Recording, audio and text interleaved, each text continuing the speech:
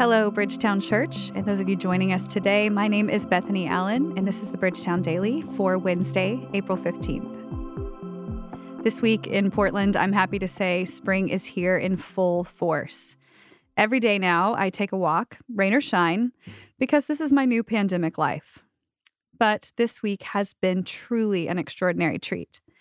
The air is the perfect temperature of breezy cool, but not too cold. It feels like you could drink it. The trees are gorgeous and full bloom. The flowers are vibrant with every color of the rainbow. And most importantly, here in Portland, the sky is clear. You really couldn't ask for anything more, especially in light of the realities of the darkness we find around us right now.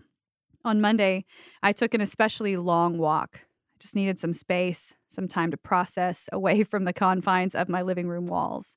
And as soon as I stepped out the door, my soul was flooded with the beauty of the day. As I went my usual route, and please excuse my romantic sensibilities here, it felt as if somehow I was in sync with creation. Every step I took felt as though I was a part of a symphony being played, that I was somehow in tune with the current song being sung. And in that moment, I was reminded of something. That creation is one of the truest expressions of an integrated reality that I, and really humans everywhere, have and will ever know. Think about it. Every part of creation is perfectly itself. Now, of course, it has been affected by the fall, but it still is in so many ways as it was always supposed to be. Whole, lacking nothing, vibrant, alive, awake to the workings and necessity of its existence, fully integrated with other parts of creation, reflecting its truest design.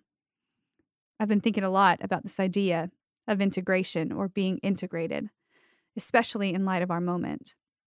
About this idea of something that was once many being brought together to make one whole, thriving entity. Now, of course, the concept of integration isn't new to Christendom. You find it at the heart of all spiritual formation. As we know, it is the act of God graciously working through all aspects of human life to bring to us the fulfillment of His will for our wholeness, which means that for those of us in the kingdom, an integrated life is what we're ultimately after. But integration doesn't come easy, at least in this moment and this side of Eden. Sin and evil by design separate and divide.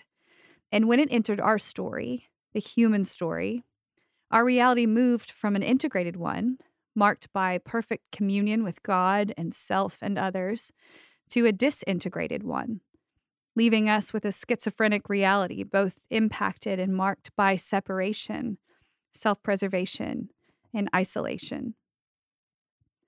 The journey for the apprentice of Jesus in times like these, times where we are confronted both internally and externally with so much pain and loss and evil and sin, can feel disintegrating. It can feel as though only parts of ourselves are online or awake, or even still that other parts of us are effectually numb, even to good things like God's presence or the love of others. And while all of this can feel contrary to what we think we should be feeling, it does make sense, at least at a theological level. The pain and evil we are being confronted with in this moment will, at the very least, lead us into the great tension that every apprentice faces on the journey to transformation. The tension of what is and what isn't, what we are and what we are becoming, of our integration and our disintegration. Evil, to this degree, on this level, will, if it hasn't already, confront both the disintegrated parts of ourselves, those things like old habits or areas of injury that still need healing, our quick tempers and our unforgiving hearts, and it will confront our belief and trust in what we thought would keep us together in times like these, things like self-preservation and emotional capabilities and financial security, so on and so forth. This week, I've felt the impact of my own disintegration in light of this pandemic. Exposure to it has revealed to me, and I'm sure to the few others in my life, the idols, those belief systems or relational touch points that I have for years blindly believed kept me together and whole, And at the same time, it has revealed and emphasized parts of me that still need to be put back together. I'm just a regular Humpty Dumpty.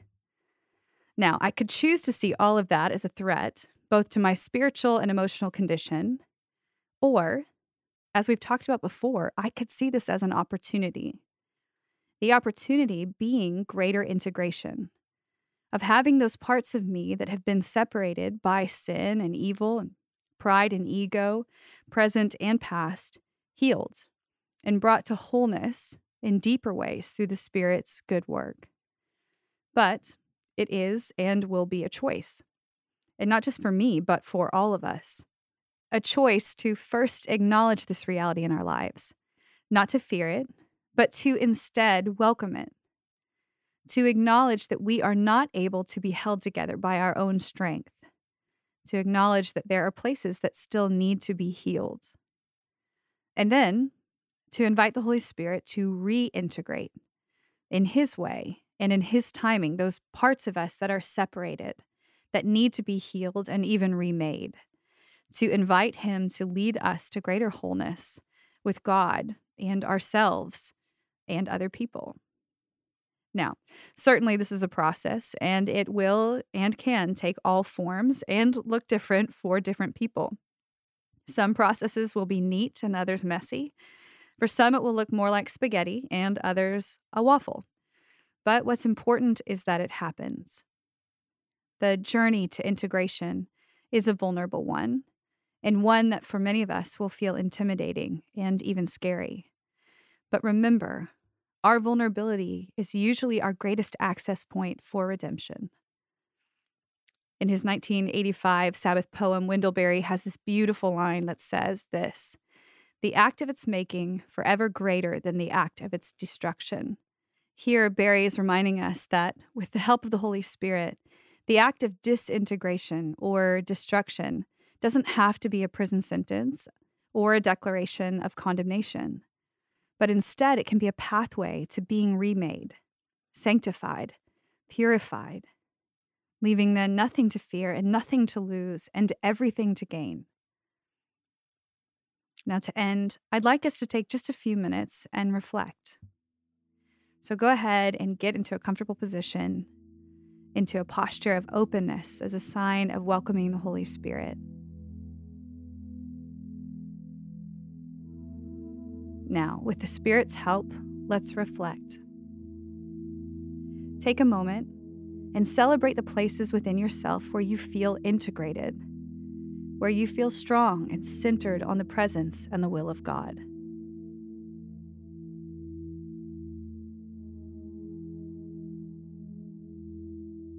Next, reflect on where you have noticed the realities of disintegration in your life this week. What has it looked like?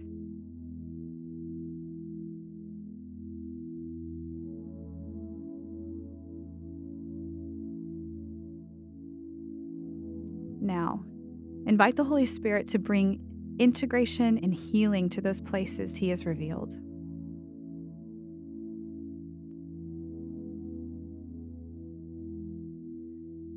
Finally, ask the Holy Spirit to show you where you have relied on yourself for integration.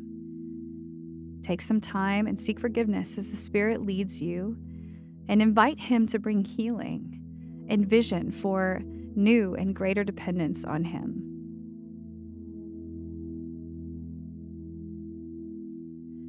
And may you experience all the beauty, life, depth, and glory of what it means to live a life integrated and whole.